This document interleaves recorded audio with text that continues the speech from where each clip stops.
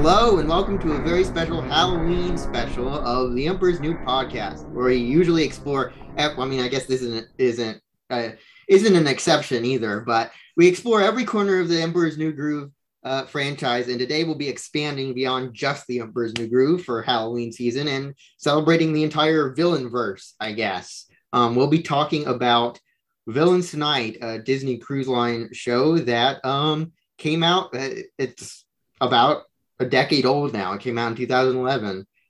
Has anyone here ever actually been on any of the Disney cruises?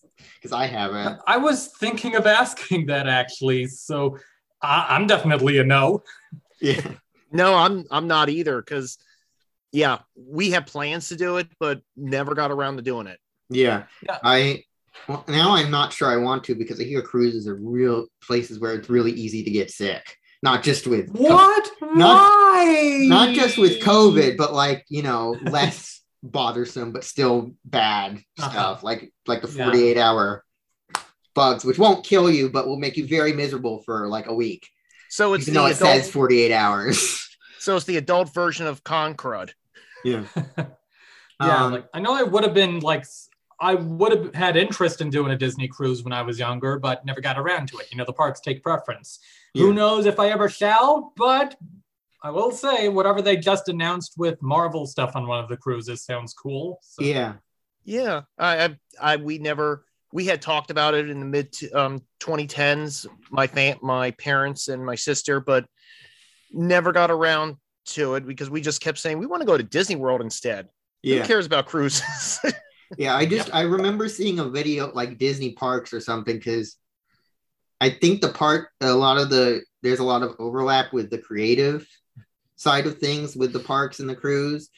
Had a video promoting this, and I remember spoiler alert, Yzma's in it, and seeing that.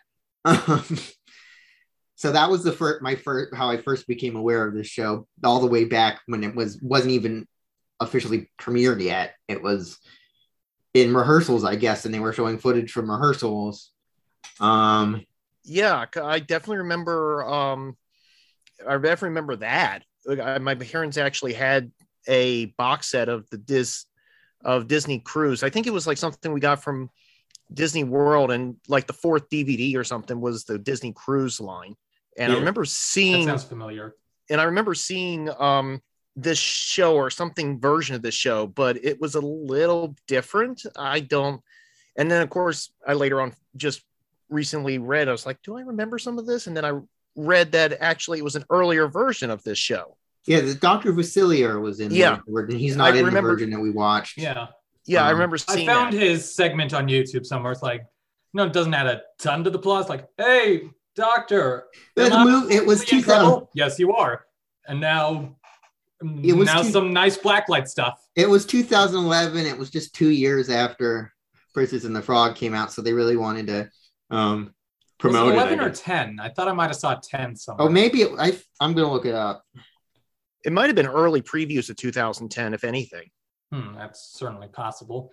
I think I first heard of this through, I don't remember how I found it, but I believe I saw rehearsal footage of the Fates. And maybe we're talking about the show, this upcoming Disney Cruise 2010. It closed in 2015 on the Magic, and in 2017 on the Dream. Wow, it actually lasted a lot longer than I would have thought. Yeah. It did. See, I had no idea till looking up on this Disney Fandom Wiki page, but it was written by the title of show guys. Guess I wouldn't have guessed that. Yeah. And of course, I believe that they swap out the casts, especially if they're lasting this long. But at one point, Hades was played by Jeff Scott Carey. Sorry. Right. Sorry. Yeah, I was blanking on his name for a minute. Who you may know as, I believe he's the husband of Emily Clark from Stealing Focus, and also has been on at least a couple of Escape from Walt Disney episodes, I believe. Usually with Emily Clark. I don't think this was him, though. I doubt that. Whoever it was in the recording he sent us, I doubt it was this guy, but he gave me Blake Hammond vibes. Broadway actor Blake Hammond. Yeah. I've seen him in a few tours of things, really enjoy him. It's like a very Uncle Fester type performance. He often gives. So the premise of this show basically is that Hades, after being defeated by Hercules, has basically decided to turn the underworld into like an amusement park or something. And the fates come and tell him he's gotten too soft and he's not evil enough. And if he can't prove that he's absolutely evil by the end of the night, he will lose his power as Lord of the Underworld. So he decides he's going to find all these villains and get them to fill up his evilometer, so that he can. Yeah, was the Fates actually? I couldn't really find much information. Were the Fates actually a recording of the original voice actress? Because they sound pretty close. I do not know. I don't know about the originals, but it definitely seemed pre-recorded. Yeah, because I know like they're puppets, so it could be. Because I remember when I saw one of the few musicals I've actually seen is Spamalot, and I remember they had Eric Idle doing voiceover as God. Yeah. And this was it's funny to think it can guess what era you saw it because it used to be John Cleese. Yeah. Like there's even some videos somewhere where Eric Idle doing it as God, and at the end he says, "Yes, I know it used to be John Cleese, but he got too expensive, so now I'm doing it." Yeah. So basically, like I said, Hades has to gather all the villains and fill up his evilometer, and there's songs and enough pop culture references to make the genie jealous. They did not all age well. Oh no! I feel like the genie in the DCA Aladdin show was more adept at weaving in the pop culture references, and obviously it tied in more to his character as presented in the film. Yeah, but yeah, like I said, I feel like it was woven into the fabric of the Aladdin DCA script a bit more smoothly. Another show I've only seen through YouTube. I did see the Frozen show that replaced it in person, though. I saw the Aladdin one in person many times, the genie's pop culture gave it a feeling of rewatchability. Yeah, well, it was a different. Yeah, but the thing I've seen the jokes on this are mostly the same every time because I've seen a few videos of it, and I don't think there's much difference. Yeah, I will say this: every time he referenced Lindsay Lohan, I was like, oh, because how much more information has come out since then about child actors and actresses, about how terrible it is, especially after Mara Wilson gave that great write-up about what they go through. It makes you look at it in another light. The pop culture references are the worst part, in my opinion. I mean, it's not like Lindsay Lohan, had some influential part of her career through Disney or something. Yeah. And There's I think the songs are the best part, in my opinion. Yeah. Just one little quick aside out of pop culture references, just saying, I will try to make this as basically put as possible, but considering a certain person who gets name dropped, I guess like certain portions of the Disney fandom would be like, well, it's a James Woods character, so it fits theming. Yeah. That joke has made rewatching this much more uncomfortable. Yep. It's aged just like milk. Yeah. Just like, well, I'm also just wondering why he impersonated Edward G. Robinson for whatever reason.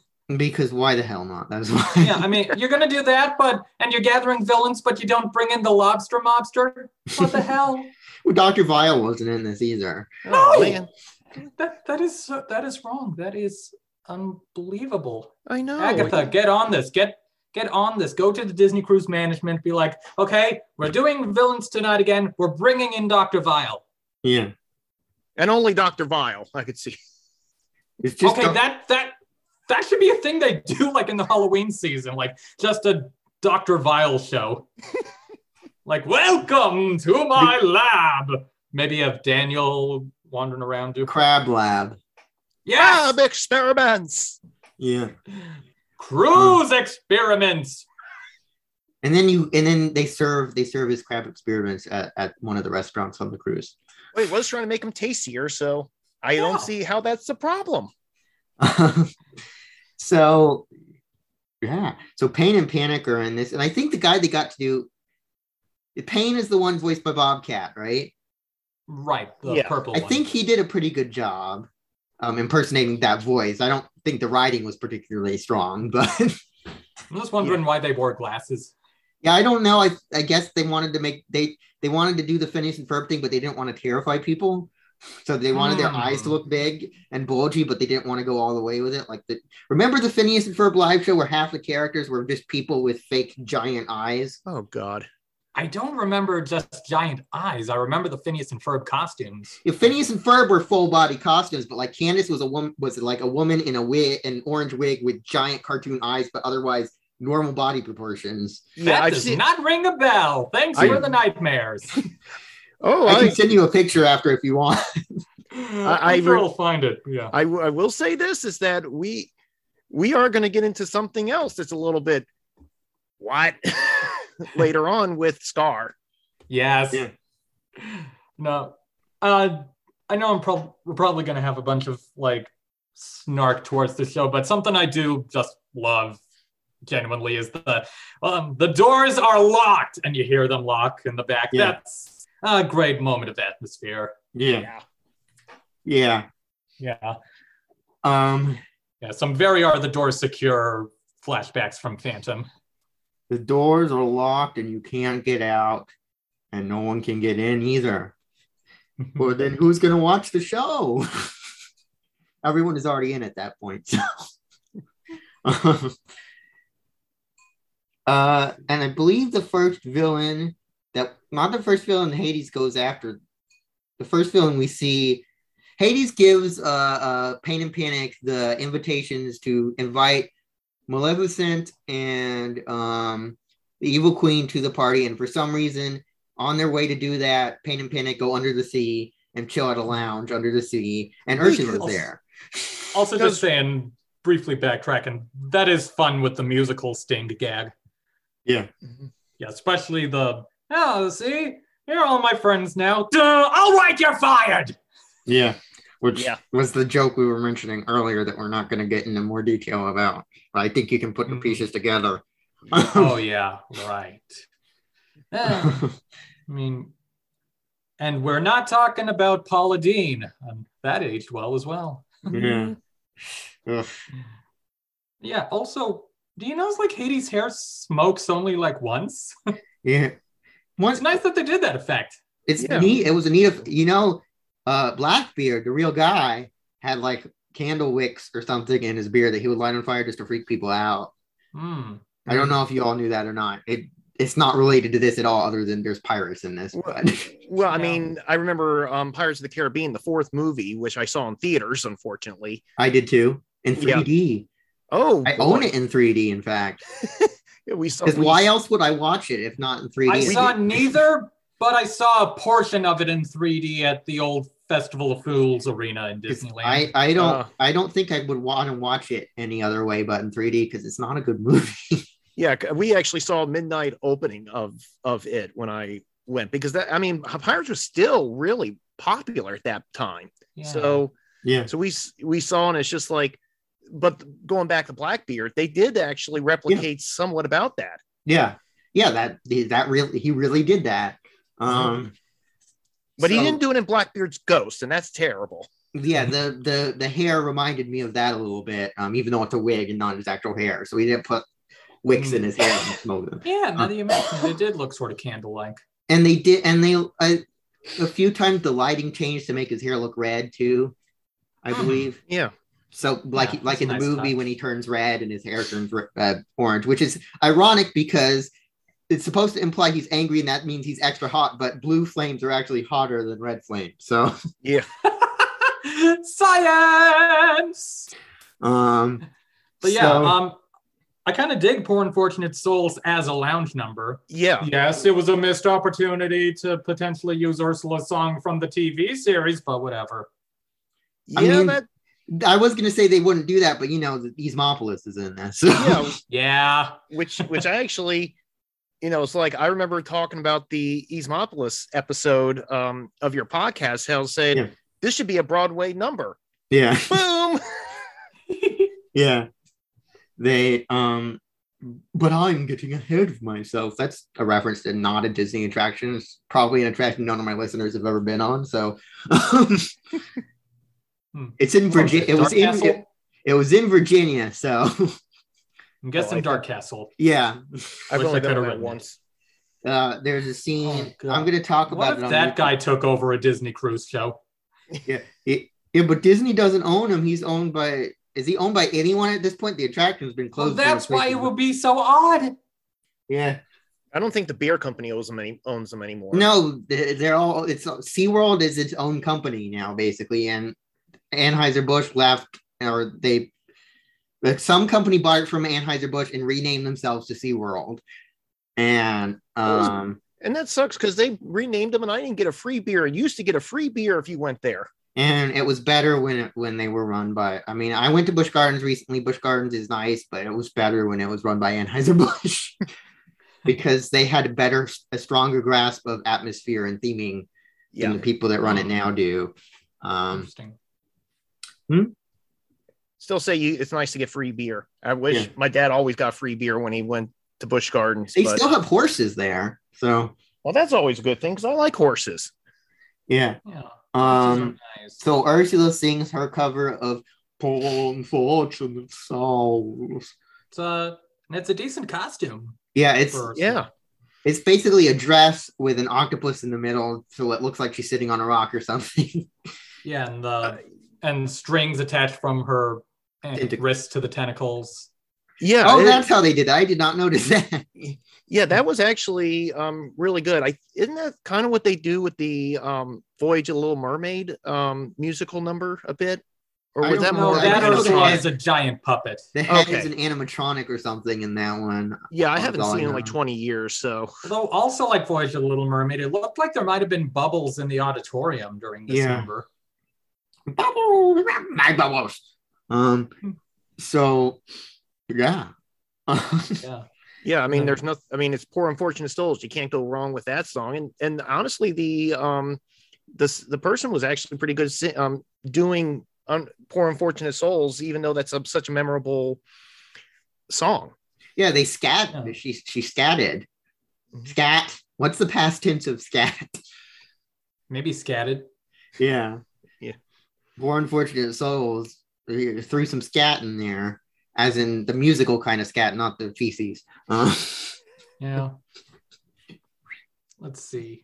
So, and then let's see, with the "We're all in this together" gag as the ringtone, I feel like that would have been funnier if they immediately knew, oh no, it's the boss. Yeah. Can't argue with you there. And this was, I guess, a couple years ago, like in 2008, the third movie had come out, but this felt like that ship had almost sailed at that point. Of course, now it's back with the series.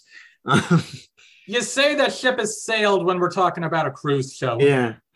I mean, I just feel like for a long time after the third one, High School Musical kind of just disappeared off the radar for a while. And now people are nostalgic for it, so they brought it back with a TV series on Disney Plus. That was the one episode of Disney Plus's Encore series that I never finished. Oh, the High School Musical one? Yep. I don't know if I've ever... I decided to only watch the ones I'm actually interested in. So I don't think I ever watched that one. Fair. I'm just trying to stick with the classic shorts right now. So... Speaking of musicals, either of you know Twisted?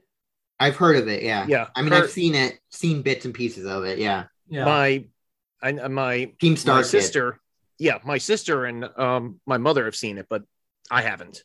Yeah. It was like, I guess minor spoilers for the title song, but this felt as a whole kind of similar to that, where you get a bunch of villains appearing. The only one who does not appear in both of them is Gaston. Yeah.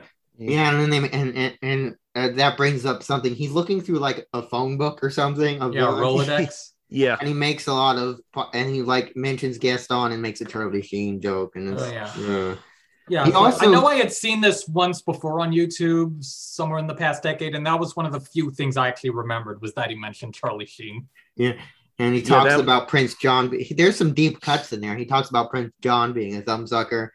And the only reference to a Pixar villain in the show is mentioning Lotso and his baby, who threw him. Yeah, that was which I like that guy. I like that line. Like, no, he brings that baby with him. Yeah, I assume most of this, except for the Hades story, is supposed to imply that this is happening at the same time as all these movies.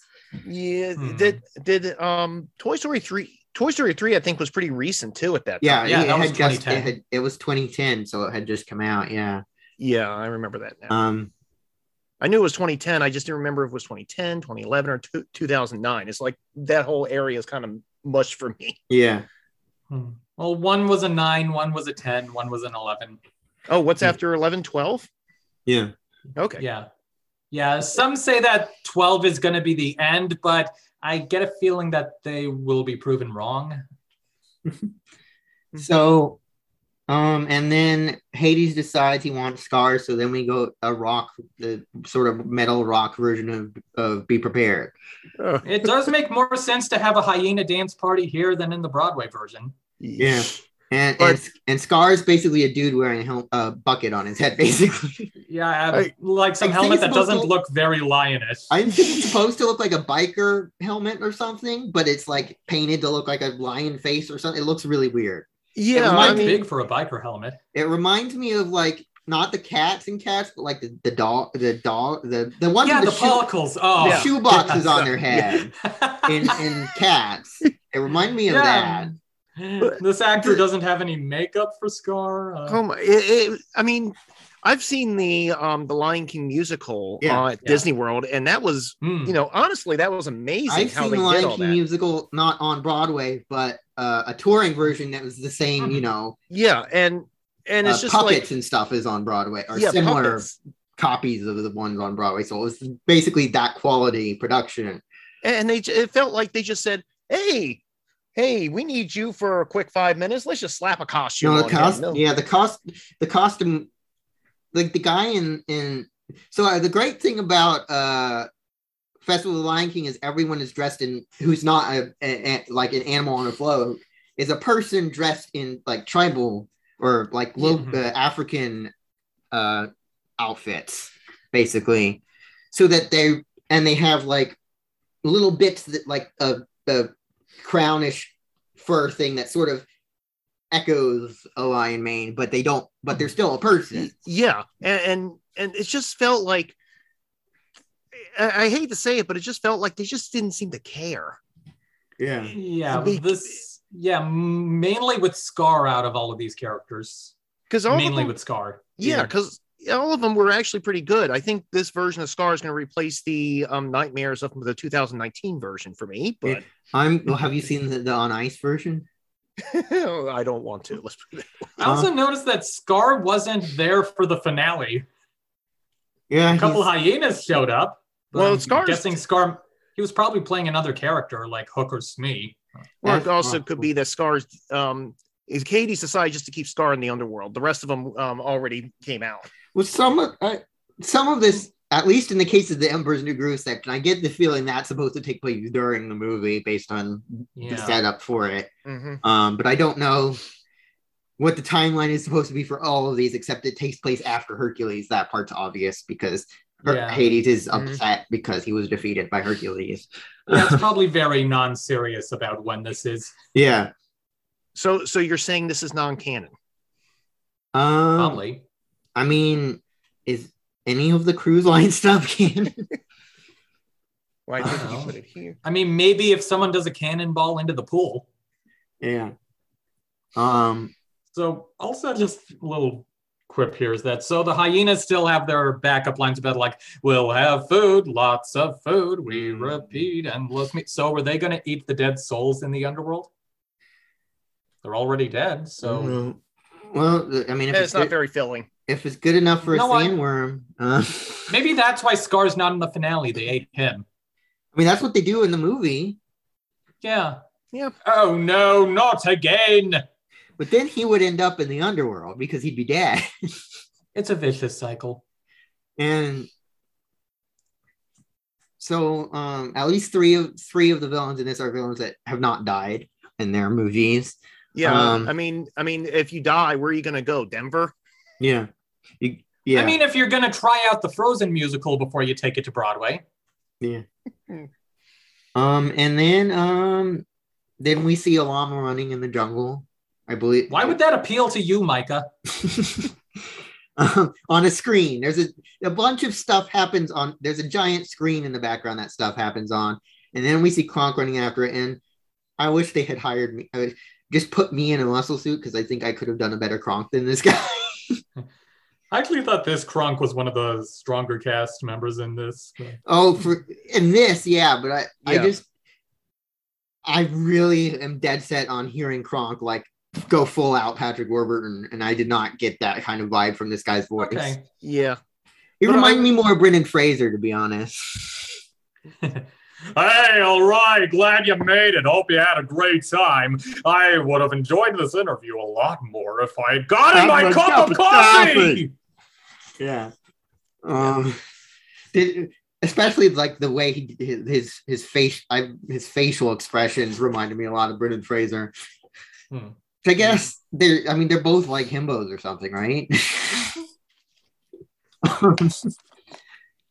So, and then Yzma sees the evilometer is almost empty and decides to fill it up. She's going to sing a song, and apparently that works. Yeah. Ooh, we're setting up Yzma as an antagonist for this show. Nope, never mind. She sings. I will say that the Yzma is actually pretty. The Yzma's well good. Done. Yeah. I'm kind of back and forth on her, but she's definitely got her moments. Like, E for empty, like your head. Well, she's good at the over the topness. Like she's shrieking and yelling a lot, which Yzma does. I love that. A bit too pretty, I think, to be Yzma. What? I love that the dancers have those manacle stocks things on their arms. Yeah. Yeah, there's dancers. Meanwhile, the guards were giving me turn off the dark flashbacks. Yeah, they're snuff out the dark. Snuff out the. Yes. Oh my God, I could totally picture Yzma as Arachne from that show. Behold and wonder. Yeah, isn't there a villain in that show named after Hot Cocoa? Who? Swiss Miss.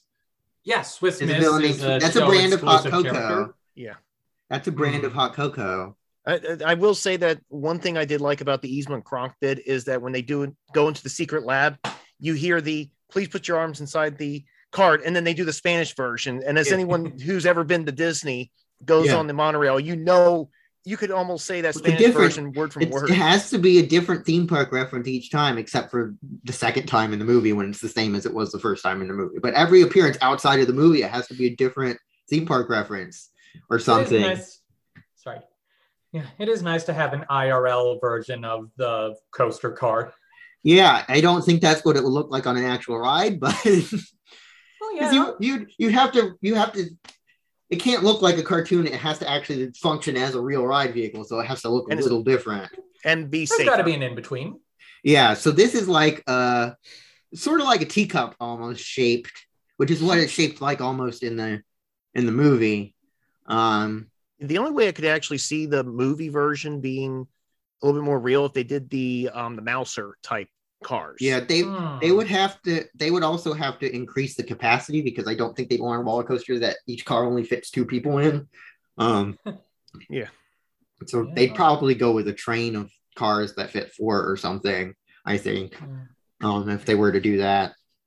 But yeah, and that's another part. The screen plays behind them and they pretend to be on the roller coaster by enacting that Halloween. Have you seen the Halloween costume of people on a roller coaster where they have fake legs? Yeah. And they go like, woo, woo, and bend around and wave. It's basically that effect. But there's a screen showing the track behind them as they're going down, like in the movie. Nice use of projection backdrops. Yeah. It's sort of interesting they don't do Wrong Lover. Oh, yeah. They don't do, I guess my assumption is timing. Yeah. They didn't have the time to fit that in.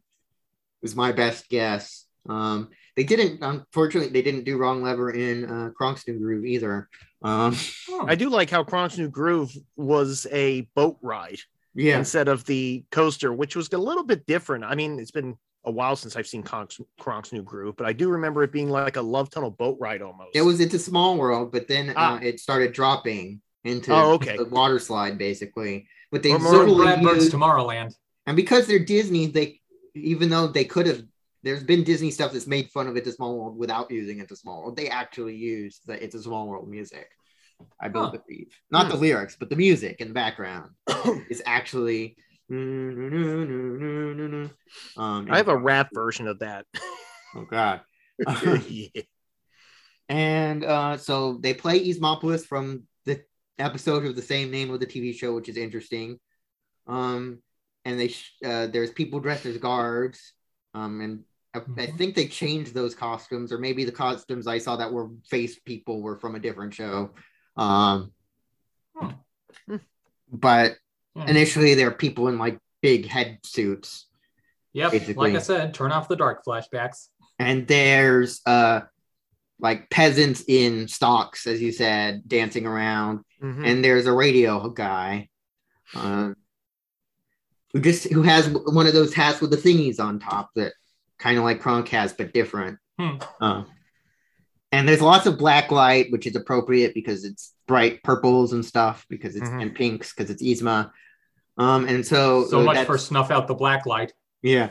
So it is interesting that this is the song they chose. And then in another attraction that actually has the Lilo and Stitch theme song from the TV show in it, a one-day event in Paris, Yzma actually sung Snuff Out the Light for that. And that, because it's just interesting that they are taking stuff, because usually Disney doesn't reference at least anymore. They should, but they should, but they don't usually do that, especially around this era, because this was around the time that that Eisner, I think this was right around the time that Iger was taking over and Lasseter was now in charge. That would have been like the mid 2000s, wouldn't it? Maybe, yeah, because that was 2005. Never mind. Never mind. Forget what I said. I'll go lie. For what it's worth, Oogie Boogie Bash has Snuff Out the Light in its aerial loop. I feel like Easemopoulos fits this version of the character more, though. Yeah, especially because it is a Broadway. It is supposed to be a musical, and it's almost like a play. So I imagine this one fits it better, because I remember saying it's almost like a Broadway musical in the TV show. Snuff Out the Dark is a very serious, dramatic, still funny, but not like in a wacky cartoon villain song, as opposed to Easemopoulos, which is very, look at how anachronistic and cartoony we are, which it fits the Emperor's New Groove more, in my opinion. Especially because you do get a little bit of backstory of Yzma in the Snuff Out the Light too. Yeah, you actually hear about her father. Yeah, which I say that her father being a mortician is still canon as far as I'm concerned. But her mother, according to the TV series, is constantly berating her and pushing her to be empress, and also is still alive. It's almost like it's almost kind of like what happened with my grandfather. Your grandfather pushed you to be emperor and is still alive? No, his father was actually a mortician.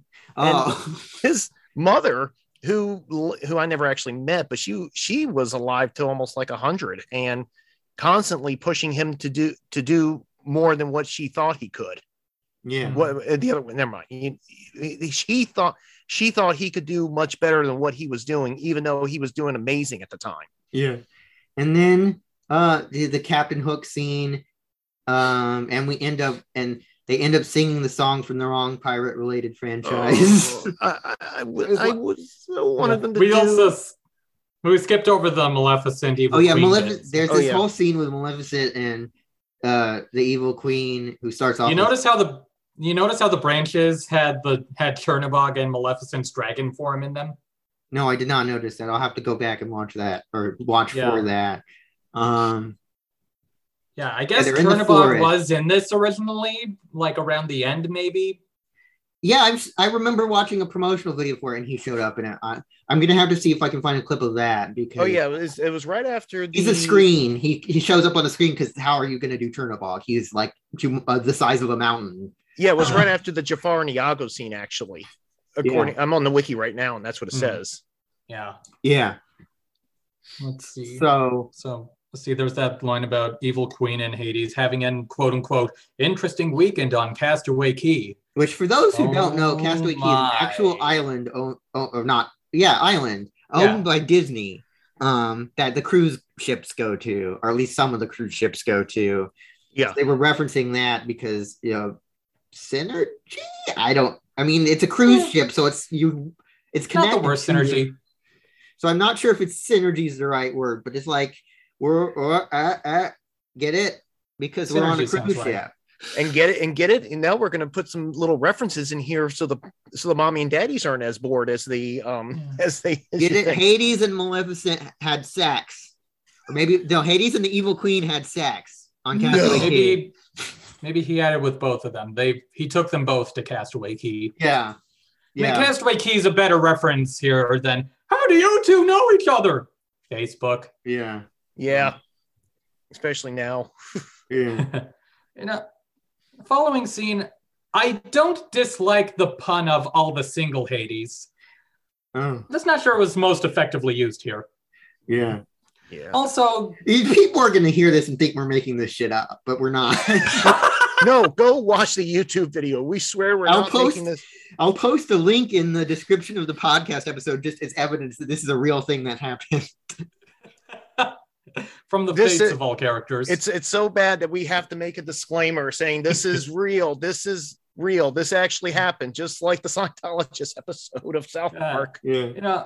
I'll finally say it. It's interesting. Multiple scenes of the fates talking to Hades, and at no point are they like, gotta think quick, gotta save face, caught between a rock and a hard place. What you gonna do? What you gonna do? What you gonna do? What you gonna do now? Yeah. There. Got that reference in there. And Hades' line about, what do you think I'm doing? Waiting for the aqueduct? Yeah. Which might only be funny if you're on, because this played on two different ships, so it's only funny if, and maybe they changed it if it played on the other ship, but only one of the ships has the aqueduct on it. So, interesting. I believe. Yeah, it seemed to go over well on the taping you sent us. So. Yeah. One of the only jokes that seemed to go over well. There's a lot of dead air, it seems like. Well, unidentified flying oddball already used a Space Mountain reference, so that would just be redundant. Yeah. It also could be, I don't know, it's just maybe it was the quality, because this almost felt like the quality that you sent us was almost like a DVD quality, because they were actually, this wasn't something someone filmed in the stands. This was almost like projecting into they played it on the TVs in the cruise for people who couldn't get to the theater. I remember that was how I saw this the first time, as someone put it up on YouTube, recording it off one of those TVs. Yeah. I think maybe I'd assumed that it was live footage or something. Then, technically it was live at one point. Well, yeah, not broad, not simulcast or something. Let's see. It was live. I don't know if the TV was pre-recorded or of a production of it at the time, or if they were broadcasting it live as it was showing at the time. But I imagine it was probably pre-recorded because of how how well filmed it. Like they zoom in on specific aspects of the show that you wouldn't really be able to do live. Yeah, the whole thing felt like I have the Circus Olay that the Disney World gave, and that almost felt this footage almost felt like a DVD that you could buy at the store. Yeah. Just because of how close up everything was and how clear the voices of all the performers were. And but could you hear the audience in that Cirque du Soleil DVD? That's true. But it almost felt like I almost kind of like excused it a little bit with this, because it almost felt like they pushed down the audience a bit. But then when you hear the laughter from the aqueduct, it's like, maybe you can see the audience, they're there because they put their fists in the air and stuff when they ask them to. Like, oh, you'll do anything, won't you? I like that line. We're not really to that part yet, but Captain Hook scene. There's a lady singing the song from Peter Pan, and she gets shot like the guy does in the movie. Look, notice it looks like she crawls back up onto the boat. Oh, damn it.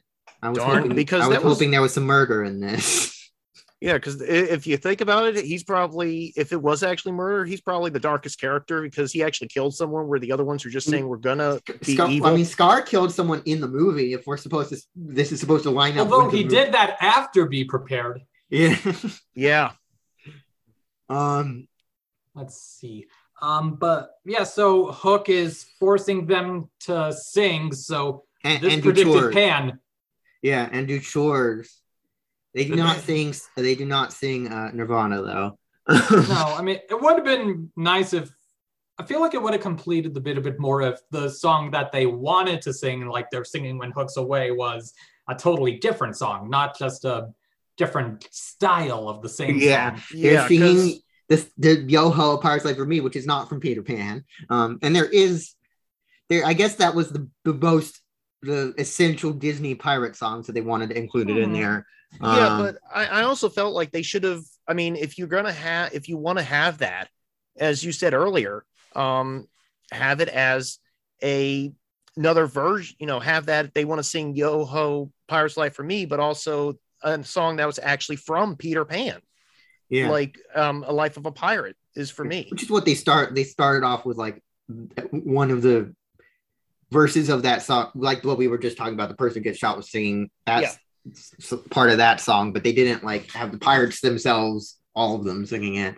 They were, you know, it's a hard dock life for those pirates. They're doing all the chores. Let's see, what is it? What if the song Hork? Yeah, that's his name, Captain Hork. But what if the song that he forced them to sing was what if it was that Captain Hook song he was forcing them to sing, and then when he's gone, they sing Yo-Ho? I don't remember that song. Yeah, the one where it's like, oh, the marvel Captain Hook. Oh yeah, I remember that now.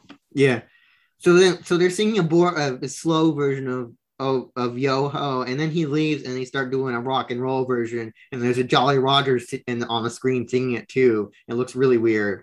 Then he keeps coming in and they have to go back to chores, and then eventually he catches them and they throw then inexplicable Cruella. They threw a mutiny, and then the ship disappears somehow, but Hook is still there, and Cruella shows up and does her own version of Project Runway, basically. Wow, this Cruella scene for me is the mind screw of this whole show. Yeah.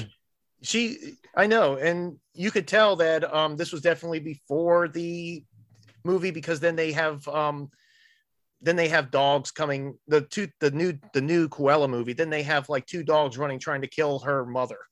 Yeah. They don't. You know. Yeah, I was gonna say technically at this point Disney can't decide if they want Cruella to be a villain or not. But at this point, they knew Cruella was a villain. There's like no way the live action one fits into the same timeline as the cartoon. No, it doesn't. No. It's supposed to be an alternate. The live action Cruella, not the live action 101 Dalmatians franchise. Yeah, that's what really frustrated me when they announced Cruella. That's the world we live in now. Welcome to 2021. They already did a live action 101 Dalmatians. Now they're going to do a live, and it was kind of, the marketing made it look like it was focusing mostly on Cruella. So. And I will say this, that scene with the Dalmatians, I actually haven't seen Cruella, just that one scene with the Dalmatians, because I did do that YouTube video with her with the Goofy sound, but yeah, you could probably find it on my YouTube channel, but it just feels like those Dalmatians were so fake, especially because my parents actually have a real Dalmatian. They were CGI, right? Oh yeah. I mean, they didn't even look close. I mean, the animated versions of the 101 Dalmatians look closer to real life than the actual. They can try. They can. You know, they didn't use CGI in the remake. They used a combination of real ones and animatronics in the '96 movie. Yeah. They didn't need CGI, but apparently they use CGI in this one because they can't make Dalmatians pretend to growl. I guess it's harder to train them to do that. just go to my parents' house, and as soon as you sit down on the couch, he starts growling. Yeah. Aww. So there's a fashion show basically where they sing Cruella's song, and she basically, I feel like Cruella would really hate the Cruella de Vil song, but apparently she loves it here. Well, she's just all of a sudden decided I'm just going to go all out. Because maybe it's a Yankee Doodle situation. We're making this song to mock you. Joke's on you. I love this song. Because in the movie, we never see her hear the song. in the original movie. That is. Yeah. Yeah, I mean, because she was definitely annoyed. She could definitely hear Roger pounding on the floor, on the ceiling. But there was no indication that she actually understood the words, especially because once it becomes a hit, Cruella's far out of the picture at that point. What happened? Like, did she just like give up? I'm guessing because we definitely know that at the end of 101 Dalmatians, she just kind of she appeared in the second animated one. Mm-hmm. She's just around. Yeah, her henchmen are in jail, but she's just around. She doesn't really get a comeuppance in the animated one. She just sort of disappears from the plot. I don't know. I've actually never read the book. I don't know how the book finishes it. I don't know. The sequel to the book has aliens in it or something. Yeah, I think like the dogs are president or something. Yeah, the dogs basically take over the world in the sequel because the humans are all asleep. What? Yeah, there's a sequel book to 101 Dalmatians that Disney that never part adapted. I can buy. It's this description of the plot I'm having a hard time believing. I think that's the reason Disney never adapted it, because it was too weird. But I would love to see it, honestly. Yeah, I think that was 101 Dalmatians, I think, came out right around the tail end of when Walt died. I mean, I know he was still alive at that time, I believe. Yeah. What was it, 61 or so? The Starlight Bark. It's named after the thing. Twilight Bark. The Twilight Bark, named after the thing from the first book and the movie. Or maybe, yeah. And everyone is, apparently there's a god dog in the Dog Star, and he makes all the humans fall asleep because humans are gonna cause the end of the world or something. And the dogs are trying to solve the mystery of why the humans are all asleep. And at first they blame Cruella, but then she's asleep too or something. Then it turns out the dogs are okay that the humans are going to cause the end of the world because they're loyal to them anyways or something. And that's the end of the story. Well, if I had a brain, it is destroyed now. It's weirder than this shit even. So, and then after the Cruella show, fashion show, Hades basically tries to do his own version of Jerry Springer. Lesbian Nazi hookers abducted by UFOs and forced into weight loss programs. All this week on Town Talk. Yeah, and then he's expecting a Jerry Springer type show, and then it turns out not being the case. And then Iago and Jafar sing "The Wind Beneath My Wings." What about Iago? That gave me such. What? Not a bad Iago. Yeah. Oh, yeah. The Iago was actually really good. That I will say this: "The Wind Beneath My Wings" gave me such a whiplash. I had to check to make sure my neck was still on. Because I'll be honest, I was not expecting that, but it's just like, what just happened? And apparently, it's sort of funny how after like, oh, this wholesome song of love between sidekicks, and the evil under is just empties. Yeah, and I mean, I watched a clip of this song standalone from a different recording, and apparently in other versions, and maybe either they had given up on this or it wasn't working at the time, Jafar and Iago fly, like with wire. Oh, that would have been cool. Yeah, that's on YouTube. It's not in very good quality compared to this, but so, and then Yzma and Kronk and Smee and Hook are also dancing along to the music. Yeah. This show is called Hot Talk. Do you ever shop at Hot Talk, Ip? Yeah, the show is called Hot Talk, and Hades is trying to get Iago to trash talk Jafar and Jafar to trash talk Iago, and then fight each other and pull each other's feathers out and stuff. But instead, I love this little subtle detail that what tips off Iago to the fact that Jafar's in the room is the smell. And then they had to bring in the reference of the old tiki room with I remember that. I was like, because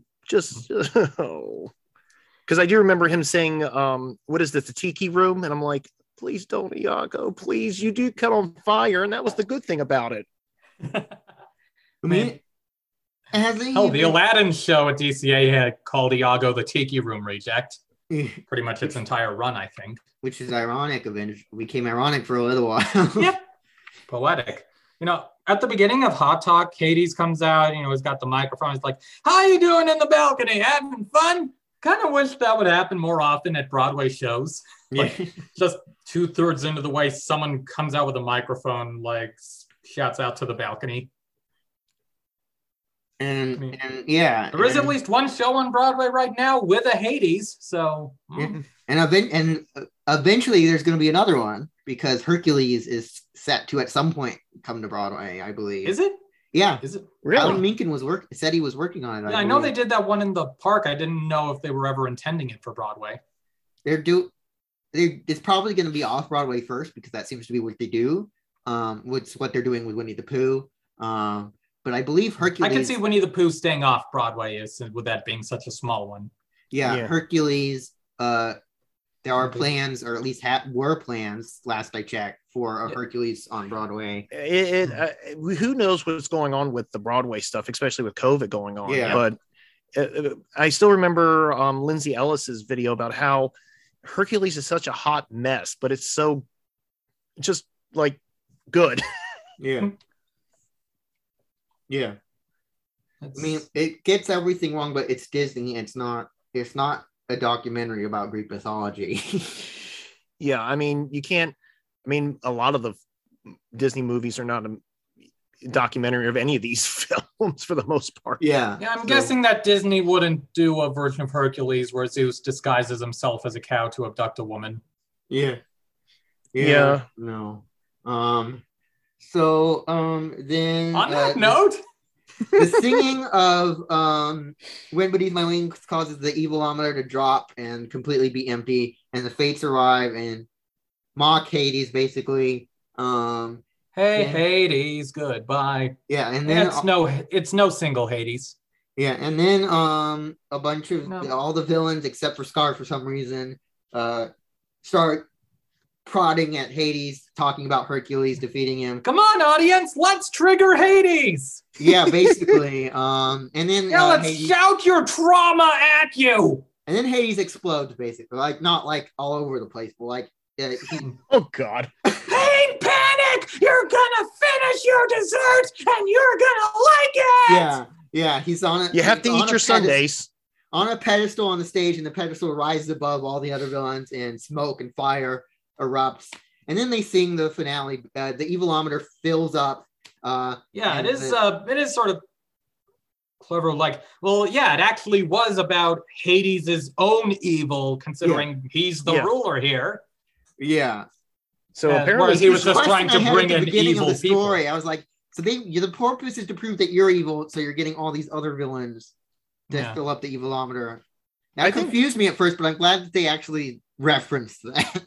I think Hades was just trying to be lazy. He's like, I don't have to do stuff. I'll just bring in two villains. They'll fill it up. I'm going to have a nice weekend in the Bahamas. Doesn't want to revisit his trauma. So then the Fates congratulate him and decide they're going to go on a cruise. And apparently there's a cruise in the underworld. So a Disney cruise in the underworld. Yeah.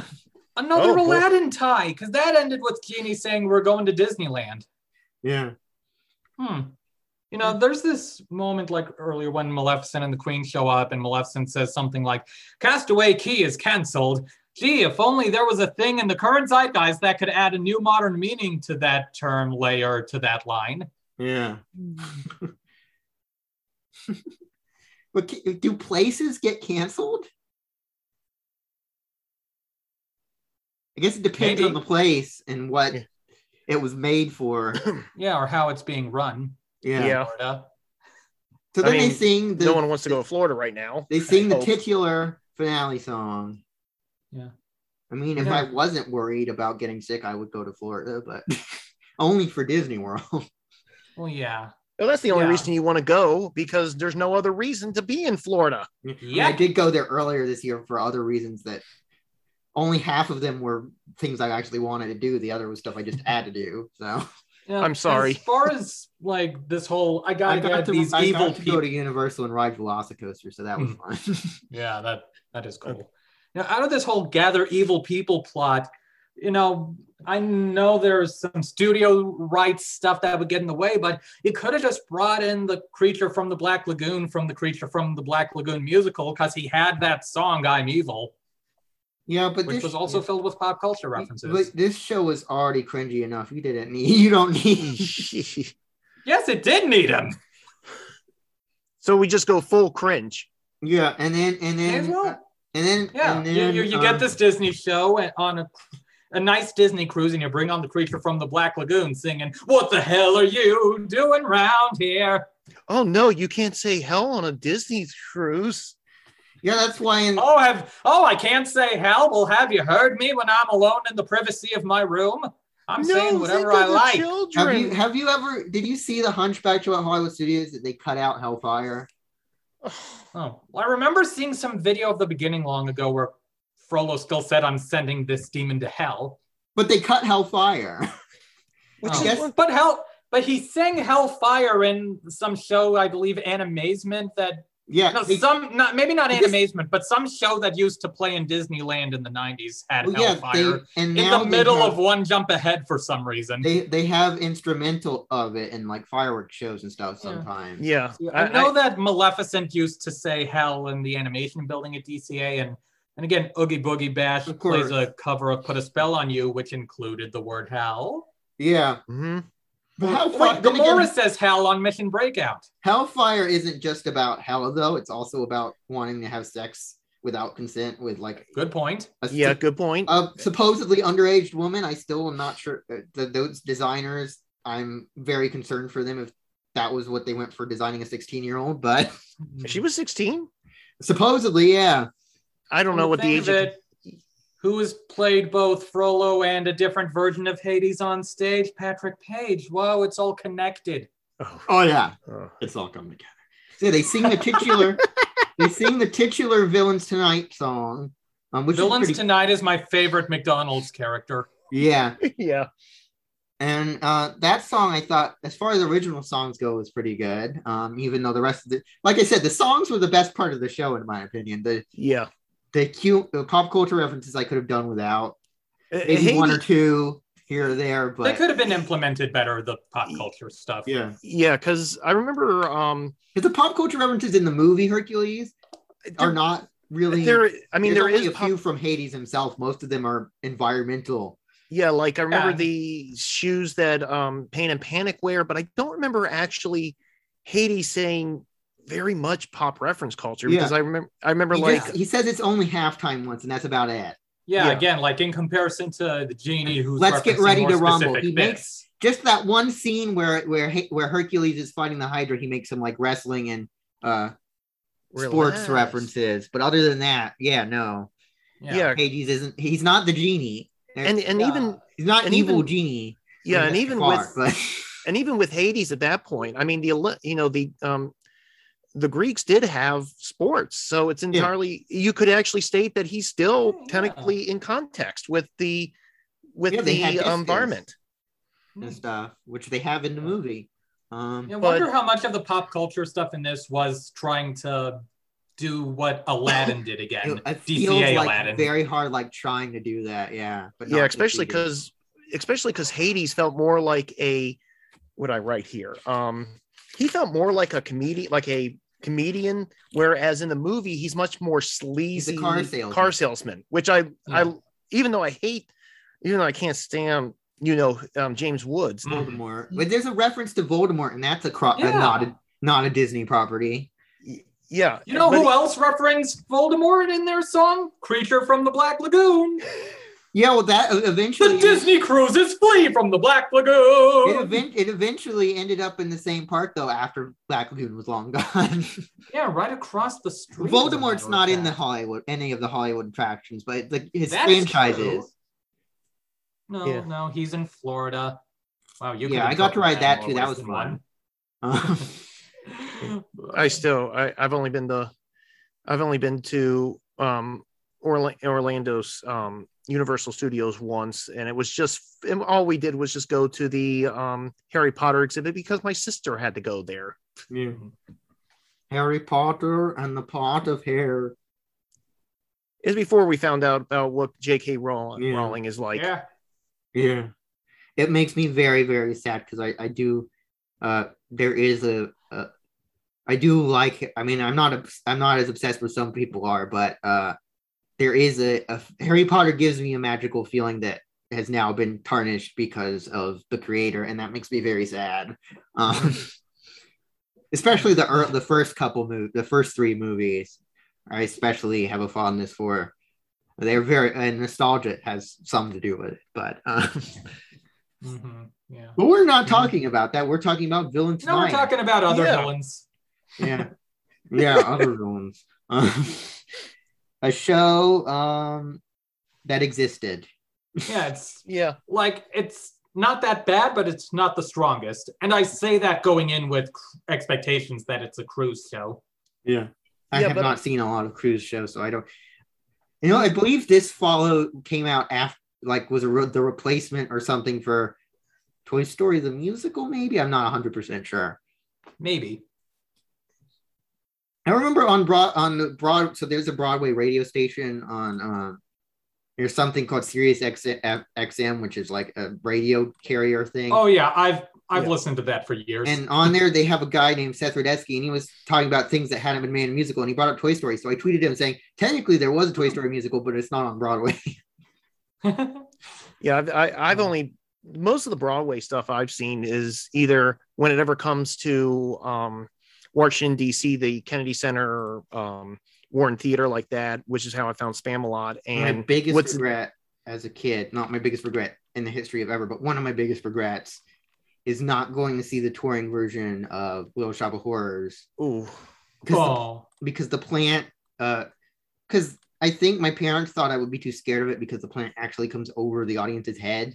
Oh, I don't know if they did that on tour, but yeah, that's a production I wish I could have seen. I would have been too young for it, but I grew up with Little Shop of Horrors. I don't think my parents had any concept of too young for Little Shop of Horrors. Yeah, I didn't get Little Shop until surprisingly, I've seen lots of kids that have gone to see Little Shop of Horrors. It's apparently a fairly for a show that ends with everyone dying. Basically, it's a pretty family and has the word shit said in it several times. Yeah, apparently, really popular with family. So yeah, I remember we actually did that back when I was in Maryland University.